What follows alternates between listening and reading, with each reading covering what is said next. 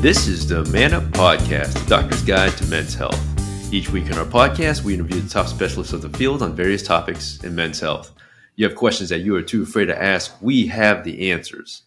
This week, our episode is titled, Dealing with Erectile Dysfunction and Peyronie's Disease. I'm Dr. Kevin True, and I'm joined as always with my co-host, Dr. Justin Dubin. Justin, we got another great episode for our Perspective series, don't we? Oh, we have a really good one today because we're going to be covering two subjects. You know, our guest, Jack, who is anonymous, yep. He came on and he was kind enough to talk about his issues dealing with erectile dysfunction as well as Peyronie's disease. And these things are sometimes go hand in hand together. Sometimes you can have one or the other.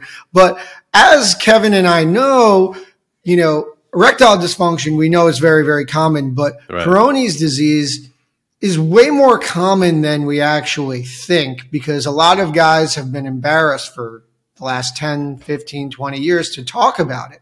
Talk about having a curvature of their penis, whether it was initially painful or was difficult to engage in intercourse with their partner. And now guys are coming out and talking about it because of the fact we have a lot of great ways to treat it if needed. I think that's something that we should kind of, put out there because I think a lot of people may have heard like Peyronie's disease and may not really know what it is, but in actuality, it's, you have a curvature of the penis and we've seen it in all different types of curvatures, right, Justin? Like we've seen it from, a slight 20 degrees and we've seen it kind of, it's facing the other way, and it's so turn it inside out. But, the thing is, though, we're the docs that you kind of want to go see. And there are things that we can do to kind of straighten it back out. So I think this was a great episode because we really get a lot of, Jack's mindset and just kind of like what he's thinking and what he's going through and really gives us a good understanding of, what you're going through and what to expect. Yeah, for sure. And just as an update, when we recorded this, Jack was going through the process of getting a penile implant. And somewhere down the line, we're going to have that talk with our listeners about the penile implant. But he did get it done. He was kind enough to update us, and he's very, very happy with the results. So, one way or another, there are things we can do to treat your erections, to treat your curvature. Sometimes we got something that can treat both at the same time, which is pretty awesome. But we also chose to put this episode out on this Monday because this is the week of a lot of conferences. Kevin and I, Kevin's going to both. Unfortunately, I can only go to one, but we have two conferences this week. Kevin, tell us about the first one. So the first one is called ASRM. It's the American Society of Reproductive Medicine. And basically, a lot of thought leaders get together from the field, a lot of REIs, IVF docs, as well as the male infertility docs. We all get together and basically just kind of go over all the kind of cutting edge research going out there. As you know, infertility is much of a, technology that's still kind of moving forward. So really having a good understanding of what kind of research other people are doing really helps, someone like me, if I hear some research going on across the country, the things that I can offer to patients that I see.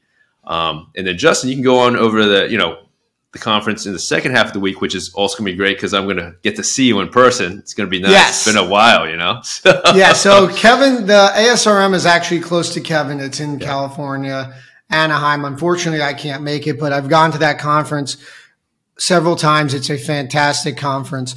But then Kevin's coming over here to Miami where the SMSNA, which is to the old stomping grounds, the Sexual Medicine Society of North America's conference. And this is, where the ASRM is all infertility, which is one half of what we do. The other half is the sexual medicine, which is, the topic that we're talking about today on this episode. And basically in the same way, we have thought leaders around the country, around the world coming in, and we're talking about different aspects of men's sexual health, women's sexual health, transgender sexual health, testosterone, erections, female sexual dysfunction. All of these things are going to be discussed. And it's always a great time to see everyone, to learn something. And it'll be great to connect with Kevin again in person for the first time in a couple months. Yeah, and what's going to be nice is I think, Justin, we've been kind of planning out that weekend, and we're going to hopefully try some new stuff with the podcast there, maybe try a few live recordings. So we'll see how it goes, and hope you listeners enjoy it. Kind of a new format that we kind of explore. So yeah, it's going to be cool. I hope it works out. We're going to figure it out.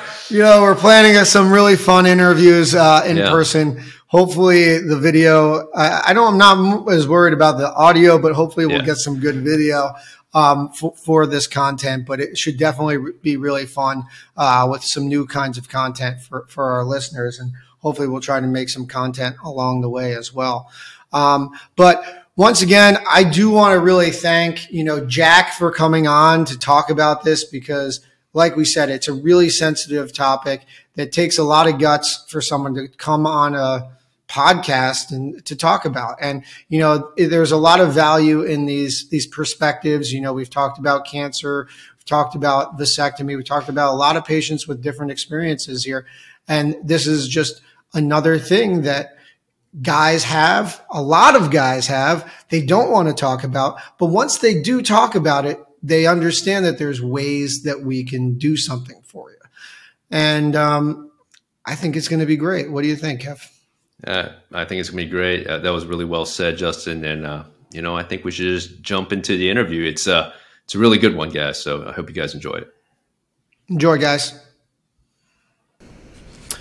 So we are very lucky to be joined by Jack, who's going to really share his story with us and kind of just, tell his story, his journey about a lot of things that he's been, dealing with. So why don't we just start off? So Jack, tell us a little bit about your story, which, as we noticed, started with erectile dysfunction. When did you notice you had ED? I'd say I realized I had ED and started to realize, experience the symptoms in my early 40s. How old are you, Jack? Really, I'm 49 now. Okay.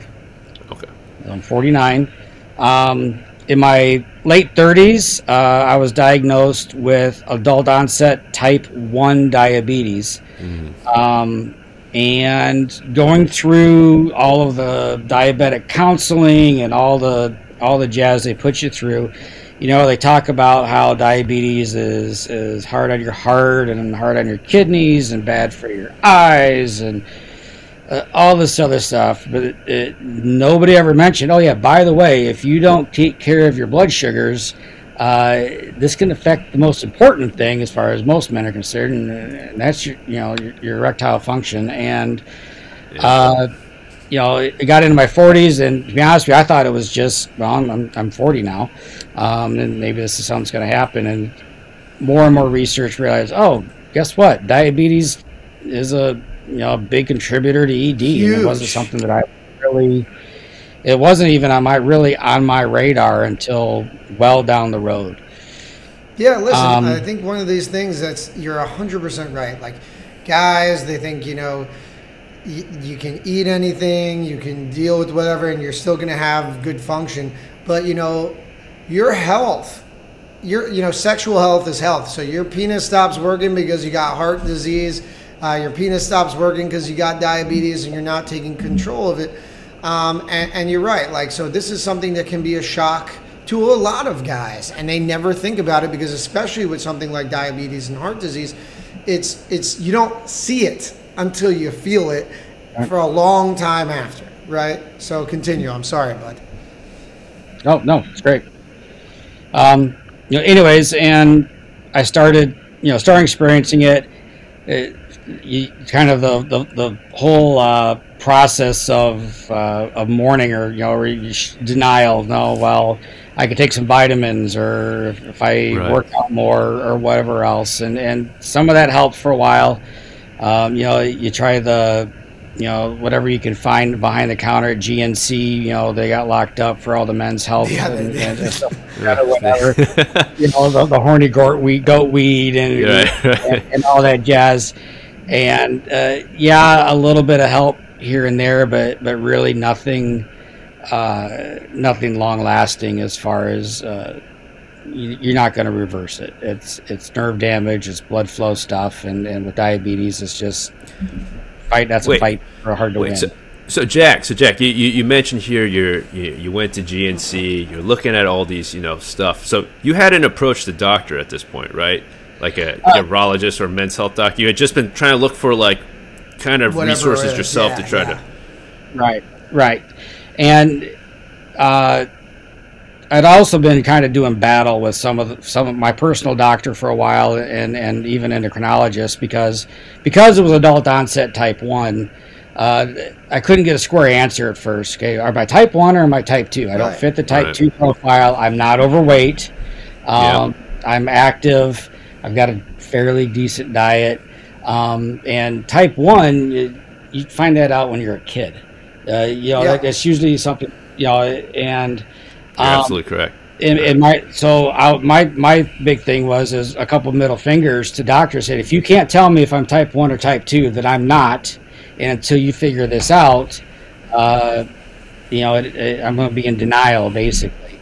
Finally got an endocrinologist that was able to figure, and it's what it was. It was just me being rebelling from having doctors telling me, well, I'm not sure.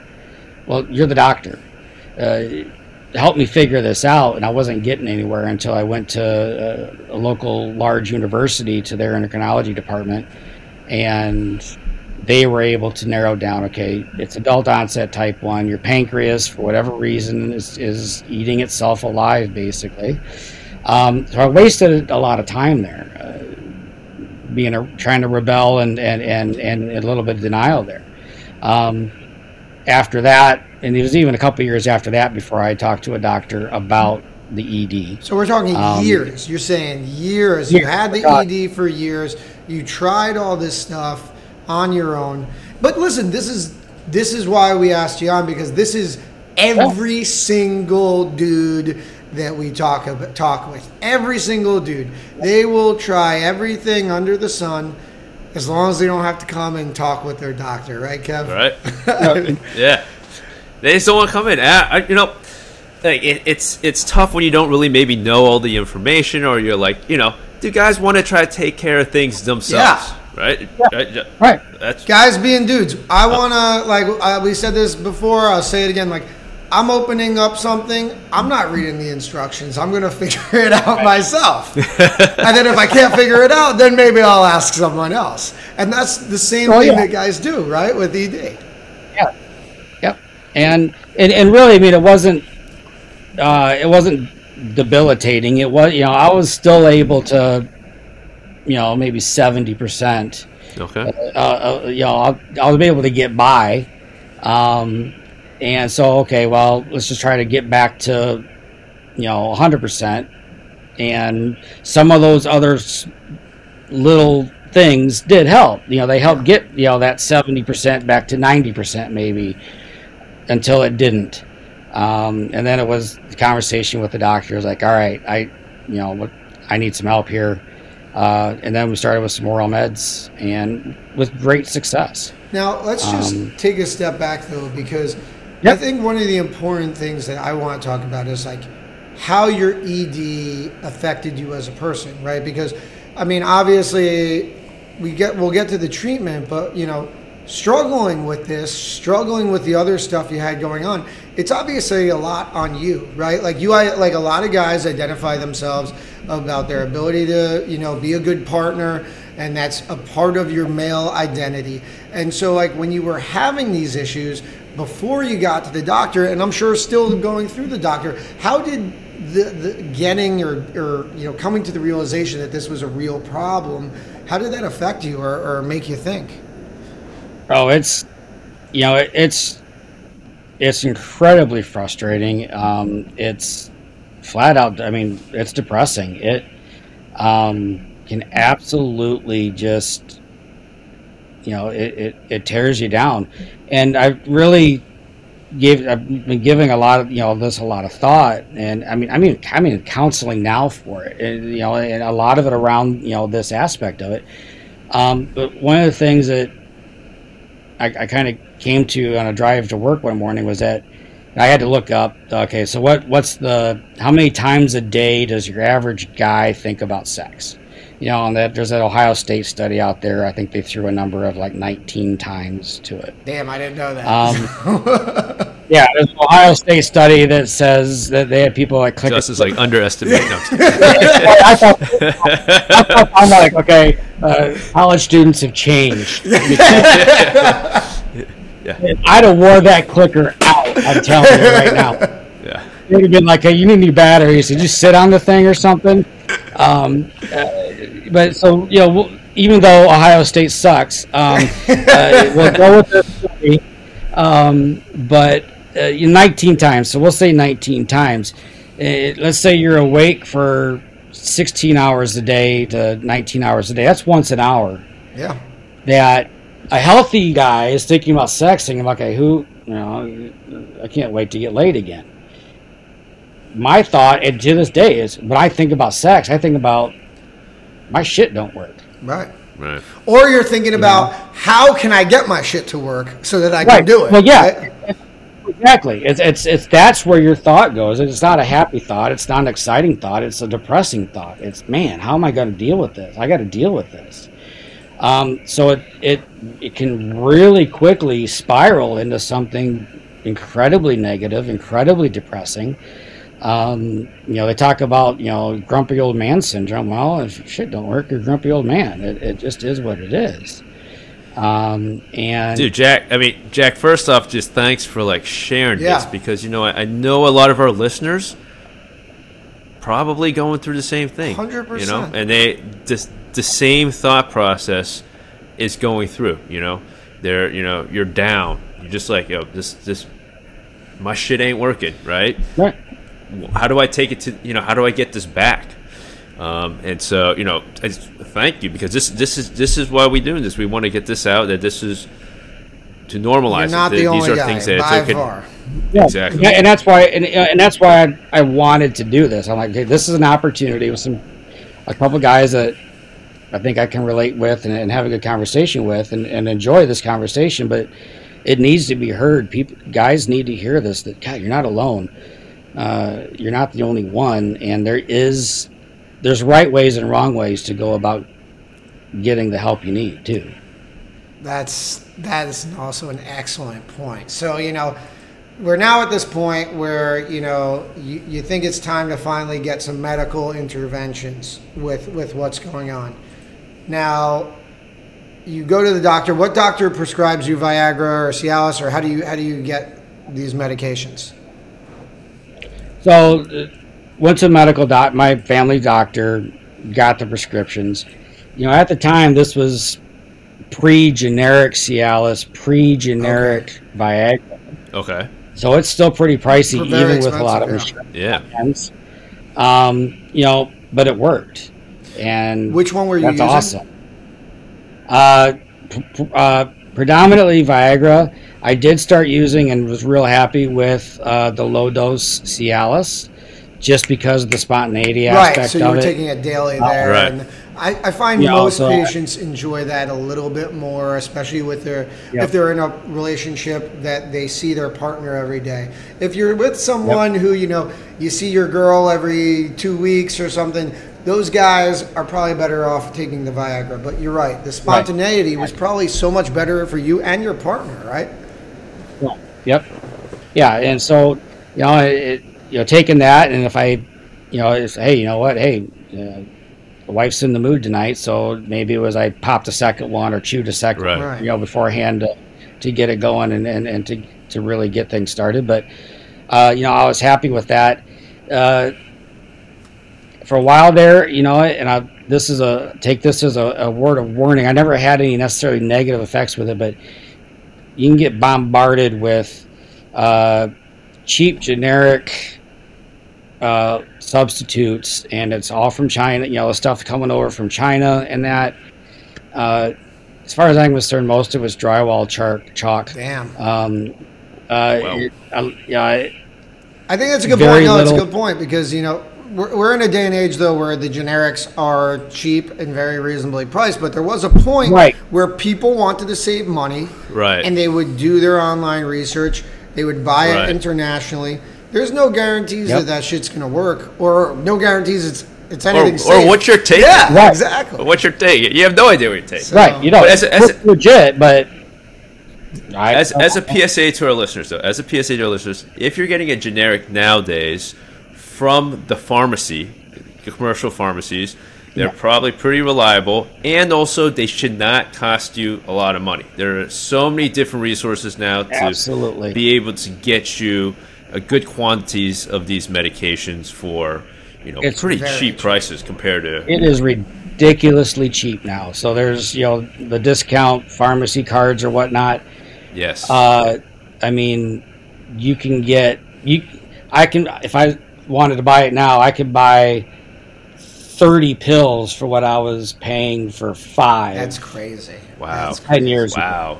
Puts I mean, perspective. it's affordable. You don't need to go to the online type stuff. There's plenty of resources, so just save your time, money, and your effort. So So, the oral meds work for you for a while, and for a lot of guys, this is the end all be all. They get a good erection. They're happy with the oral meds. But as Kevin and I both know, that's not always the case, especially for someone who has diabetes type 1 and later on sometimes it's harder to control. There is progression of disease potentially. And we do see this in diabetics, we see this in other heart disease patients. We see these kinds of things. And sometimes the oral pill isn't enough. And so tell us what happened, how long you were on the pill, and what happened after that. I want to say I was probably on, oral meds were working for me for 7 years or so. Pretty great. Yeah, and my health improved. I was working, when I was 45, I was probably in some of the best shape of my life just because of the workout regimen that I was doing. Awesome. That's awesome. Then I had another major accident, and had to have some pretty serious surgery that really set me back as far as my ability to exercise and this and that. And started, climbing back out of that as far as from a health level aspect. But the oral meds just weren't cutting it, and there's a consistency aspect where maybe this time it works and it only works 40%, and maybe that's the ceiling is 60%, 40 to 60% is the ceiling. Well, that's for guys, you want a nice rock hard throbbing cock, and Absolutely, and you want to rock your partner's world, and you're not doing it with a push and rope kind of situation.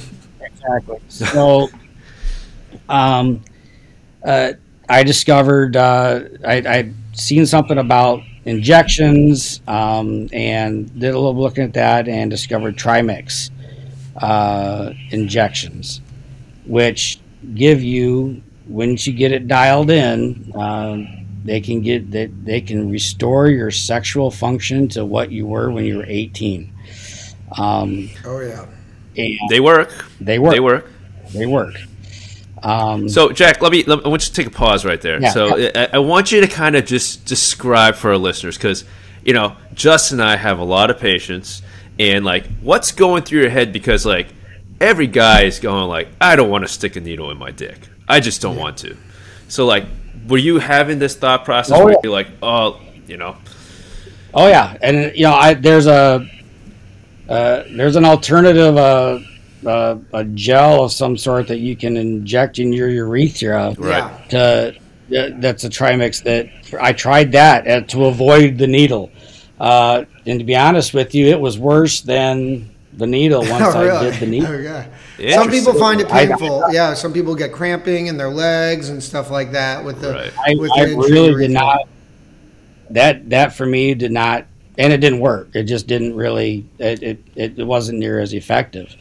The idea of it is, it's flat out scary. Yeah. I have absolutely no desire for fun to just do that. But once I realized that, well, if I'm going to have some fun, it's a price to pay. Right. One of the things that really helped is this auto injector deal, auto ejector. I forget what the brand name is on them. Doesn't matter, but that once you get adjusted and dialed in right, essentially pain free. That's important for people to know. I mean, it's good. So I mean, tell us about doing it. Yeah. It is it's quick. You like it's. Trying to think. How far? Like, so you're saying I want to have sex. At what point are you doing it? How does it feel? And then, is your partner watching? Are they not watching? Did you care if they watched? It's an important question. Important question. Absolutely. So, my wife never watched. She never had any desire to watch. She knew what I was doing. 10 minutes, 15 minutes is really all the lead time. Don't even really need that if you don't have it. Depends on, your partner's going to want some foreplay and some lead up. So, it's a quick, easy prep. And as a diabetic, I'm used to giving myself a shot, just not the dick, but so it's same process. Alcohol swab, find your location, make sure you're dodging any veins and any showing, important that, and alternating sides. So keeping track of which side you're going on and not in the exact same spot every time. It's like ripping a Band-Aid off. It's one of those things where, man, you push that thing up against the, the side of your shaft, and even, from the first time to the 100th time, it's always this anxiety stricken. Okay, I'm going to press this trigger and this needle's going to plunge in there. And I would say that, God, I can't think of any one time where I was like, okay, that really hurt bad. Right. It's That's good. like that. It's done. You get hard, man. You get rock hard with that thing. Yeah. And there's the latency period. So if there is one, if you lose your erection, it's right back if you want another one. I thought it was the best thing ever. I was in heaven. This is the greatest thing ever. That's awesome. I don't have to worry about anything anymore. I thought all my prayers were answered. That's awesome. A lot of patients come to me. They're a bit apprehensive. They're like, well, can I still be spontaneous with this? What would you tell them, Jack? You can be. Now, if you're out on a date with a one night stand hookup, is that going to be an awkward situation? You're trying to hide a needle and you need to keep, at least Trimix, you need to keep cold. Yeah. So traveling with it can be a challenge. If you're going on vacation somewhere that, if you're going camping or something, it could be a challenge. There's some logistical challenges to it. But if you're in a relationship and with a partner that knows what you're dealing with and is understanding with that and supportive of that, it's no different. It's no different than going in and taking a leak before you jump into bed. Yeah. Yeah. And I think I just do want to take a quick step back just to explain to our listeners who may not know what Trimix is. It's actually a injectable, we call it ICI, intracavernosal injections. It's we call it Trimix because it's three things. It's alprostadil, papaverine, and phentolamine. And these are three things that you, in combination, inject into your penis. They dilate the vessels and allow blood flow and an erection. The difference is when you're comparing this medication to, say, Cialis or Viagra. Cialis and Viagra, you need to be stimulated or aroused to actually get the erection. For this medication, it's going to give you an erection pretty much no matter what once you inject it in. It bypasses your brain and you're injecting directly into your penis, so you're going to get the erection. And that's the whole point of, like Jack said, 10, 15 minutes max, you're good to go, because Obviously you're probably in the right mental frame, but the injection is going to override any of those other anxieties that you may have. These meds just basically are just telling your penis blood flow and getting hard, But look, there can be some downsides with Trimix. Did you have any issues with Trimix at all? Any bad effects? Not directly from the Trimix. It's okay. Suspect as to having caused a secondary condition to the ED. And if you're ready to get into that, we can start talking about that. We can get into it. No. It's. I know, Jack. We kind of talked about it a little bit before we started, recording. But please share your story and what happened after the Trimix or the injections. Probably a year or so after I had started using them, and really suddenly, out of the blue, I did an injection and crawled in bed, and man, this hurts. Why does it? What the hell? Why? This is new.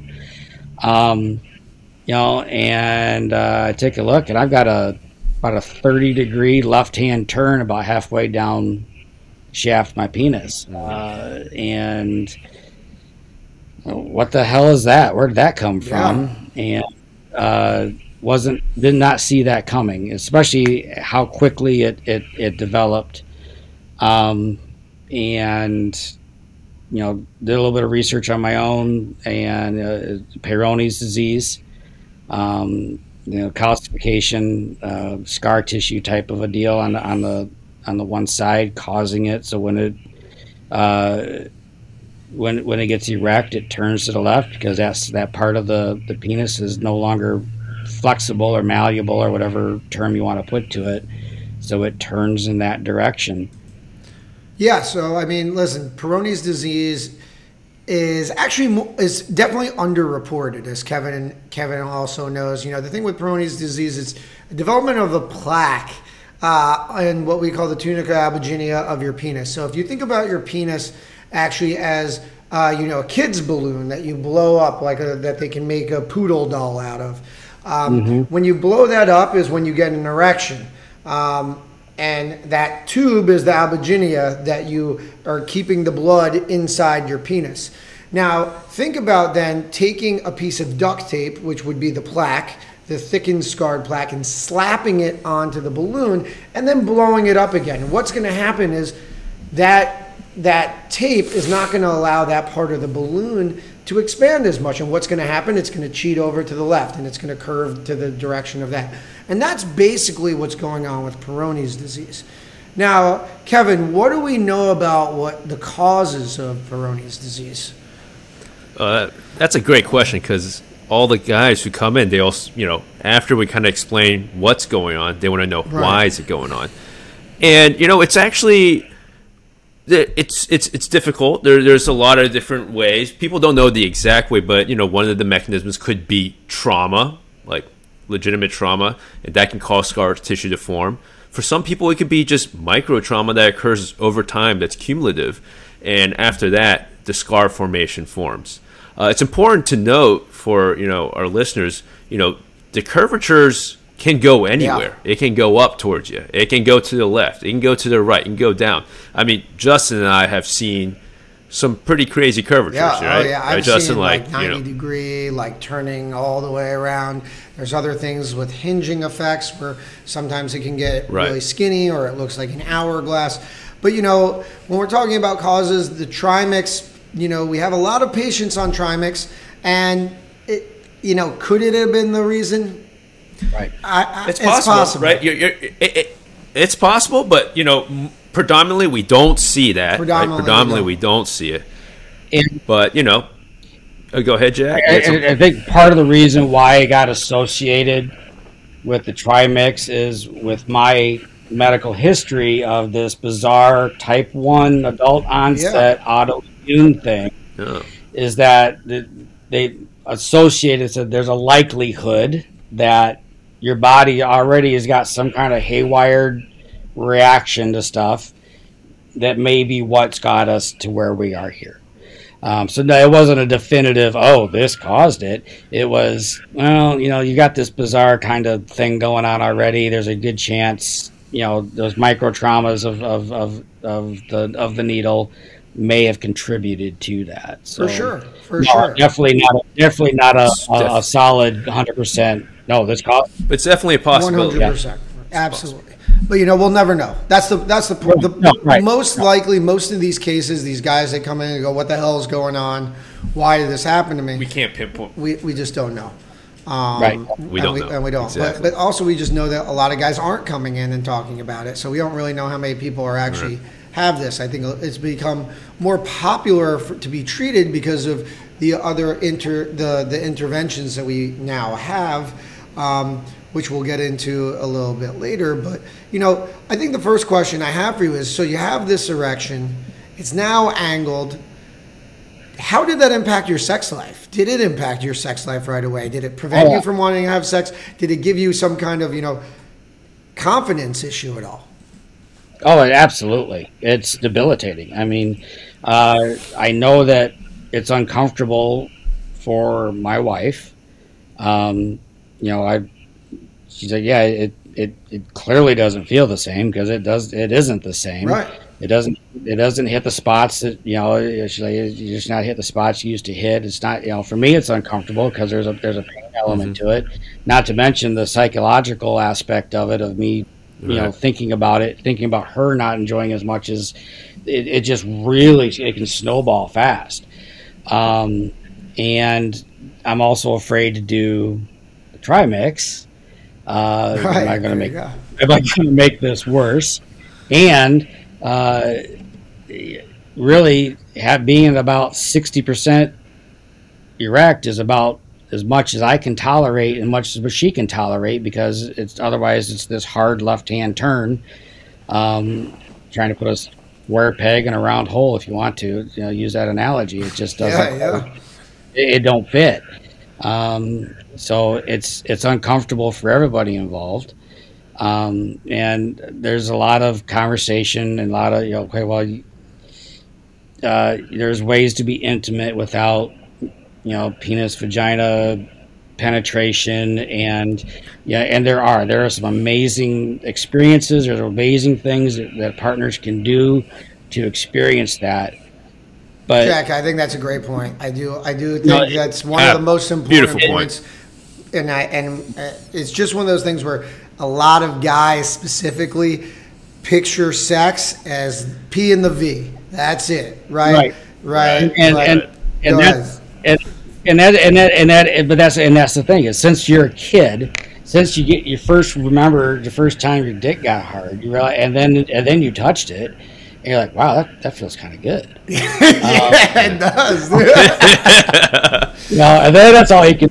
We all just thought. I was like, oh, we're all just there. And then that's all you think about, and that's what defines sex. That defines pleasure, and pleasure is a wellness aspect in your life. And 1,000%. if you don't have that, besides the fact to quote Banksy and Chasing Amy, all any woman wants, be it mother, senator, or none, is some good deep dicking,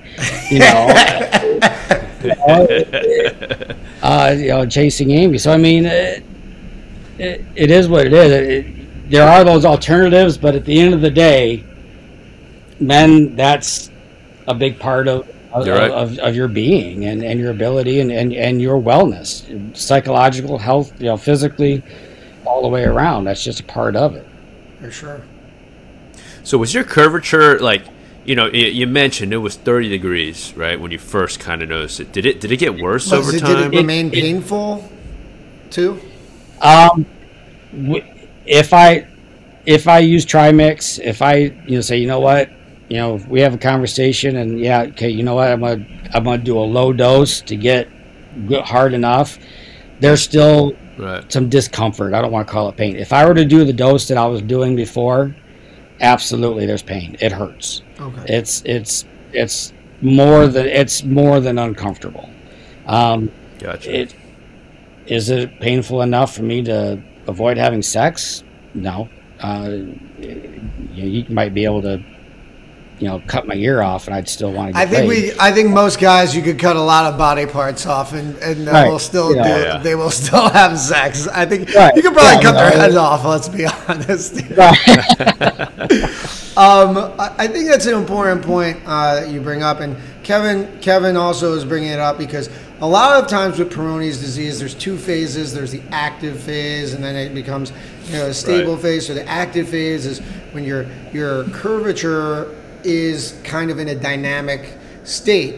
Sometimes it gets worse, sometimes it maintains, sometimes it actually gets better, and this usually takes about a year. And then the pain too can resolve after about this time, and we want to see it stabilize oftentimes before we decide to do a definitive treatment. Now, so how long? I guess the question is, how long now did you have these issues and this pain and discomfort before you decided you wanted to see someone like a urologist? And what was, how did you go about selecting your urologists? It was actually, I acted pretty quick. Once I first experienced it and kind of started looking into it, okay, what the hell's going on here? A month. Okay. By the time that's I pretty got- impressive. I Honestly, that's very impressive. That's good. That's good. Discovered it and got an appointment. I'm in a small town. They have physicians that come in from other larger towns nearby to our local hospital. It's part of our network. I just scheduled through there and saw a urologist. An underwhelming experience, to be honest with you. Okay. Basically, it was walked in, explained what was going on. Actually, showed him a photograph. I had done an injection, snapped a photograph. Very smart. So I could. That was great. Yeah, I want any of our listeners who have that. If you're going to see a urologist, do that. So, Right? Can't hurt, man. I mean, I'm careful when I'm flipping through pictures on my phone at work. Yeah, make sure that one's nowhere near there. Keep it filed over here in a separate folder. But I showed him that. Did a manual observation of it. Just kind of felt, there's the plaque. Identified where the plaque was, and then the conversation instantly went to, well, because you're diabetic, you've got ED, and you've got Peyronie's, you need a penile prosthesis, which I hadn't really heard of. I hadn't gotten that deep in the weeds on any of this. Mm-hmm. To my expression was excuse me, a fucking what? Right. No, that's a pretty reasonable response, I would say. These things exist. Can I get a big one? I legitimately asked that. He said, if that was the case, then I'd be a millionaire and live in Hollywood and be doing this all the time. Man. But that was the end of the conversation.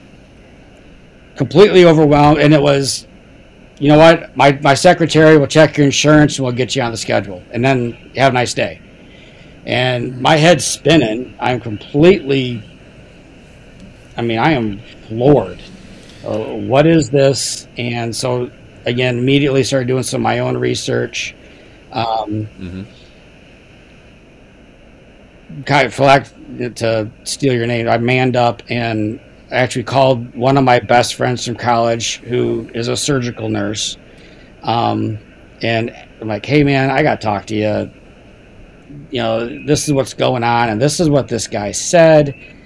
What the heck, And after the good-natured ribbing that you would expect from somebody you've known for 30 years, he said, these things are actually pretty slick. They're like a Reebok pump thing, but they're using saline solution, and they're fairly, it's an invasive surgery, but it's not heart surgery. It's pretty quick. It's not that big of a deal. Then the jackass sends me some freaking TikTok video of penis being it's an illustration of a penis being degloved to have some rods or something put into it.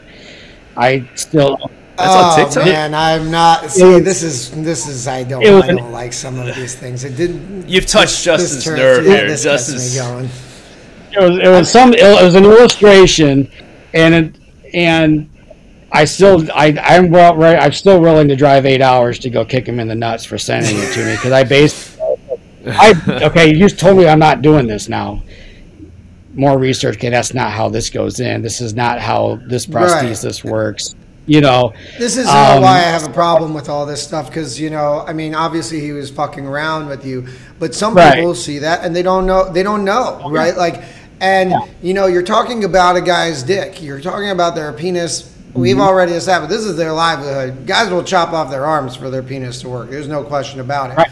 But when you see something like that, and I'm also sorry to hear about your experience with a doctor. Listen, I'm not going to talk badly about any doctor, but obviously there are unfortunate experiences that people have. And I think what you're going to tell us next, we know you go to someone else. And I think the important thing is, as we go into this is like, you got to get obviously you did the right thing. You reached out to other people to get more information, people that you trusted, and then you're going to go seek another opinion.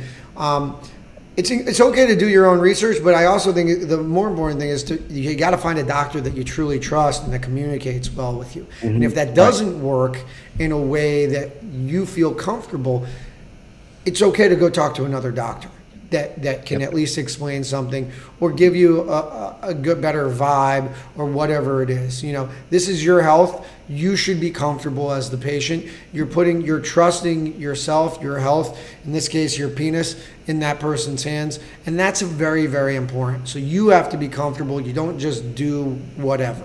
Okay, so I appreciate that. Justin makes a great point. It's not like one size fits all. Like, oh, that guy is like, that guy or girl is like the, best surgeon that, if you're feeling wrong vibes with anyone, second opinions, you can go talk to other doctors. You got to find where you're most comfortable with. And I think Justin made a really important point there.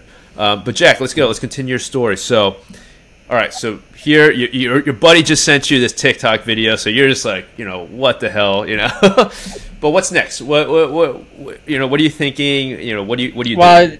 A lot of conversations with my wife about this. This is a permanent thing. This is, they could cure diabetes the next day, including restoring any lost function or undoing any ill effects the day after surgery. And guess what? I'm screwed. I've got this thing. Right. You're correct. It's permanent. You're correct. So there's that aspect to weigh in on it. So a lot of conversation with her, a lot of research about, okay, where are the best surgeons with the most experience? Who's really a specialist in this? I'm not going to take my car to a tire shop to have the transmission rebuilt if that's all they do is tires. I want to take it to somebody. Okay, they know what they've done a few of these at least, so they're not looking at the instruction manual while they got my dick in their hand. So did a lot of that. I'm fortunate to have where I'm at. I'm literally between two very highly skilled facilities with some very, very reputable surgeons, and was able to get an appointment. Night and day different conversation. Great. Unrushed, very empathetic. It was not at all transactional. The first one felt very transactional. Let's get you on the schedule. This was, listen, you gotta make sure this is the right thing for you. We understand.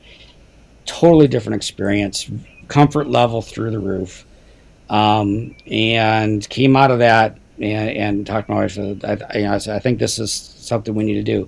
Another really solid resources. There are a lot of, I shouldn't say a lot. There are some very positive support groups online if you do your research. Tell us, because I'm not too familiar. There's a Peyronie's support group. I think it's Peyronie's support on Reddit. That once you get past every swinging dick out there. I think they're just looking for an opportunity to put a picture of their dick online. Wait, so they are putting their penises online on the Reddit forum? Oh, absolutely. Do I have it? I know that. Damn, that's. Oh no, it's so bad that I put the picture of mine on and said, "Listen, for all of you guys saying, do I have it? This is what it looks like. Wow. Your dicks are fine, okay? Wow. Dude, you're rule, fine. man. You rule. I got a couple of nice thank yous from people that were like, okay, one, thank you for telling them that this is what it looks like. And a few other like, no, thank you, because now I know that this isn't what I'm okay. Right. I got contacted by a casting company that does like Dr. Pimple Popper stuff and wanted to do. I'm like, no, you're not putting me and my junk on TV for everybody to see. I'm sorry. I just want to interrupt you here because I just had this revelation that I think is so. People are willing to just take dick pics, send them online to anonymous people, to ask anonymous people if they have Peyronie's disease before coming to a doctor to talk about it. Yeah. What does this say about guys? What does this say about guys? Like, literally, we got so many guys putting their own dick pics on Reddit to ask other guys, and they won't come in to make an appointment to talk with me or Kevin about their penises. What are we doing? Yep, how do we fix this? Jack, do you have any recommendations on how we can fix that? Well, hopefully this is part of it. Really, hopefully this is another avenue to help that, and maybe to destigmatize a little bit of that. Yeah. But you're absolutely right. They'll put it on there for the world to see before they'll go talk to their doctor that can actually give them a better piece of advice. But to that point, though, there are some very kind, very empathetic people on there that have had it, that have gone through different treatments, whether it's the Xiaflex, and showing, okay, this is the impact that the Xiaflex had for me. Or, there's one guy that, hey, you know what? I am so many months past, post-op, and they'll say which implant they've got, and here this is me inflating it. That for me was such a big deal. Yeah. Actually, it's one thing to maybe see a brochure or see something in the doctor's office.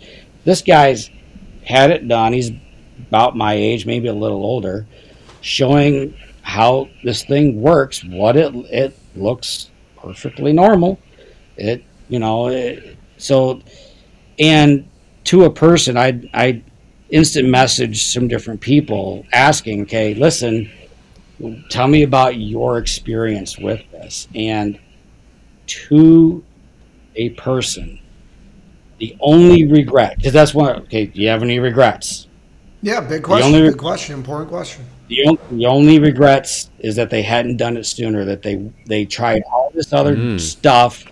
They suffered in silence. They struggled with this for a long time, and the best thing they did, the best course of action they took, was to get the implant, because it took care of it. It put it to bed. Jack, you highlight like so many of the stories, what patients tell me after we've done the surgery, so many of them say, I wish I had done it earlier. But I get it. It's a big deal. You're putting in a foreign device into your penis. This is a big deal. So I don't fault that at all, that, guys are nervous about moving forward with it. But I think really highlighting that other side, though, where guys are like, look, I wish I would have done it earlier. It's, finding that bridge and, seeing that, look, a lot of guys, a lot of satisfaction. Yeah, and I think the other thing is that not everyone surgery is not actually the best option for some guys, right? That's true. We talked about you have erectile dysfunction. Other guys may have good erections, but the curvature is just so bad. And we do offer the things you mentioned, like Xiaflex, which is basically a collagenase, and that basically breaks down and chews up that plaque that can help us potentially correct the curvature. Does it work in everyone? No, but it does help a good portion of guys, and it is a very promising procedure that we do in injections. You're not doing surgery, and we have a lot of patients that are very happy with that. There's also excision and grafting, a peroneal incision and grafting. There's the other surgeries where we're cutting that plaque without putting an implant. You can do it with an implant. So there's, like anything, like we talked about with erectile dysfunction, there's a whole, set of things that we can do to make sure. It's nuanced care. Yeah, nuanced care, right? It's personalized. Like, there's nuance to it. We yeah, exactly. Just like John said, we sit down, we'll talk about it. There's no like one algorithm way that we do this, In certain situations, there may be something that we may say like, hey, look, we're going to recommend, we think this might be a better outcome for you. But it really, we try to sit down and understand, where you're at, where your current situation is at, and kind of take it from there to kind of personalize the care. And it sounds like that's what your doctor, the second doctor, did for you. And it seemed like, absolutely. Well, we know them. We're not going to say their name, but they are fantastic. Kevin and I, they're our friend, and they're great. So I guess at this point, you're going to go through with it. We know you haven't gotten it yet, but you are scheduled to get it. So, it's been a long journey for you, man. And so, like, how are you feeling now that you made the decision? You've got a date on ya. So what's going through your mind at this point? Because, it's been years. It's been a long journey of, you talking about your health, you talking about your erections, you talking about your penis, which, guys, we talk about our penises all the time with all of our bros, but this is the one chance or the one time we really don't like to. Although I will tell you, I don't know if it's because I'm a urologist, Kevin's a urologist. Guys tell us all the time about all of their problems. But that's probably just because of who we are. But so how are you feeling at this point? Well, to your point, there's, other than my wife, there are only two other people in the world that know me personally that know I'm going through this. That I felt like, okay, one, they've got a good enough sense of humor and I trust them. When I'm told, give me shit, I'll take it. I need it. I need to be able to laugh about this. Right. And I can and do with those individuals. But there's a ton of anxiety around it. I mean, it's surgery. I'm not getting a filling. I'm not getting a tattoo. This is surgery, and as great as urologists are, as well trained, shit happens too. We are human. That's a fact. But common things being common, you're in excellent hands. It's a low risk surgery, but obviously I understand. I'm just trying to give you a reassurance. I mean, I'm diabetic, so there's a chance of infection. Correct. It's a mechanical device. Mechanical devices fail. I understand these have 10-ish years. On average, about 70-80% of them last about 10 years. Right. So I'm having to consider that, well, before I'm 60, there's the potential that I may have to go through this again. And then there's just the aspect of, okay, I'm going to go in for surgery to have a penile implant, and how do I tell my boss that I need time off? That's a great point. Never thought about that. Well, I think that you bring up a good point there, but you also, you talked about, you had this conversation with your partner, which is also amazing, and I think that's an important part of this. But I will tell you, and Kevin knows this as well, there has been many times where guys, they either don't have a partner, a steady partner, or, they live with their families of like their kids and stuff as they're older. And they tell us to literally say that they're getting a hernia surgery or something like that. And that's what's been recommended too. And, as guys, as your doctor, we understand the sensitivity of this. I got no problem telling someone you had a hernia surgery, writing a note for your hernia surgery, something like that. I'm sure that's probably what you're going to do, something like that. Yep. that's how I intend to do it. So we I understand I that. personally don't know that I personally don't think they're going to want the details. Honestly, it's none of their business. At the end of the day, it's none of their business. This is your health. You got to get what you got to get done, and they shouldn't inquire. The only thing they're going to say is, "Hope you're feeling better," and that's all they need to know. And that's really all they need to know. Yep. I don't know, Kev. I think you've answered everything. I mean, you are just the man, Jack. You're the absolute man. You're a rock star for coming on here and sharing. I think the final question really is like, what final word of advice for this whole thing? If you had one thing or two things that you wanted to give guys advice on or tell them, because you've gone through a lot, and I think a lot of guys out there listening to this can absolutely relate to erectile dysfunction, Peyronie's disease. They either have one, the other, or both. What do you tell these guys? What is something that they need to know or should know?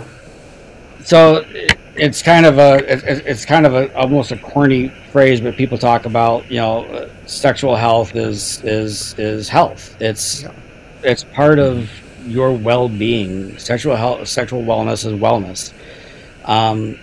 And if you're having chest pains, you're going to a cardiologist. If your foot hurts, you're going to a podiatrist. If your dick ain't working, go see a urologist. Yeah, you fucking nailed it, dude. This is good. I never used that one before. I like it. But I get it. It's not easy. It's not an easy thing to admit. It's a vulnerability that you have to expose, that you don't want to, but in the end, it's really the only way you're going to be well. It's the safest, best way to get the best care you can. Urologist, however many years and how many hundreds of thousands of dollars in debt you are, you've got the knowledge and the experience. There's nothing you haven't seen, I'm sure. So there's nothing to be embarrassed of. They're not going to walk, it's not like you walk out of the exam room and you guys are going to put up on the billboard that Jack was just in here because his dick doesn't. Everybody exactly. We're just picturing his no one cares anyway because you're the 1,000th guy that we just did this week. Right. So just doggone it, just do it. And and really, you kind of touched on it before too, is that your lifestyle overall is a huge impact with this as well. I mean, it's easy for me to say. I'm not a smoker. I very casually, very rarely drink. Probably should drink more, but people are actually shocked I don't. Your lifestyle has a huge impact and bearing on this aspect of your health more than you maybe even realize, and it's worth taking care of and worth examining. Do you really want to have another pack of cigarettes if you mean you can't have sex the way you want to have sex? That's a decision. You're right. A lot of things you don't have erectile dysfunction until you do, and you don't have high glucose sugars until you do, and then when you do, you can't see it until it's too late. So, it's the same thing. It's all the same, right? And if you want to be efficient with your time, if you want to be efficient with your happiness and just getting to where you want to go, it's pretty simple. You just give us a call, you go see us, and we can fix this problem. I mean, you've been treated by doctors for the last few years, and you know what? Things change, and that's okay. But guess what? We can respond appropriately, and we can find another way to do things. The worst thing you could do is you could say, "Oh shit, I took the Viagra, Cialis. I guess that's it for me," and you just say adios, and that's it. And that's not helping yourself. And you can take all the pictures of your penis online for your curvature, but that's still not other guy online saying you do or don't have Peyronie's is not going to get you that treatment that you want. So You know, I think the best thing you do is come see me, and I'll tell you right away if you got Veronis. I'm blown away by that. I mean, that's crazy. I love that. I actually love that. Because that's dudes. That's guys. It's so representative, guys. That's exactly guys. Right? It's representative of it. Yeah. All right, Jack. So thank you so much for coming on. We really appreciate this. This was awesome. Obviously, we'll be in touch, and maybe we could talk about the process afterwards. Yeah. At some point. Absolutely. Good luck. Thank you. With I'd be willing to everything. do that too. So just let me know. And awesome. All right, so we're going to sign out here. So thanks to everyone for listening. As always, you can listen to all of our podcasts on any podcasting platform, iTunes, Spotify. You can download, subscribe, give us a review, 5 stars, always appreciated. You can check us out on our website as well. Kev, what's the website? It's www.themanupod.com. Awesome. You can follow us on all social media, TikTok, Instagram, Twitter at The Man Up Pod. You can also follow Kevin or I, Kevin Chu MD, Justin Dubin MD on all social media platforms. Easy, same thing as well. For Kevin and Jack, thanks for listening. Until next time, have a good one.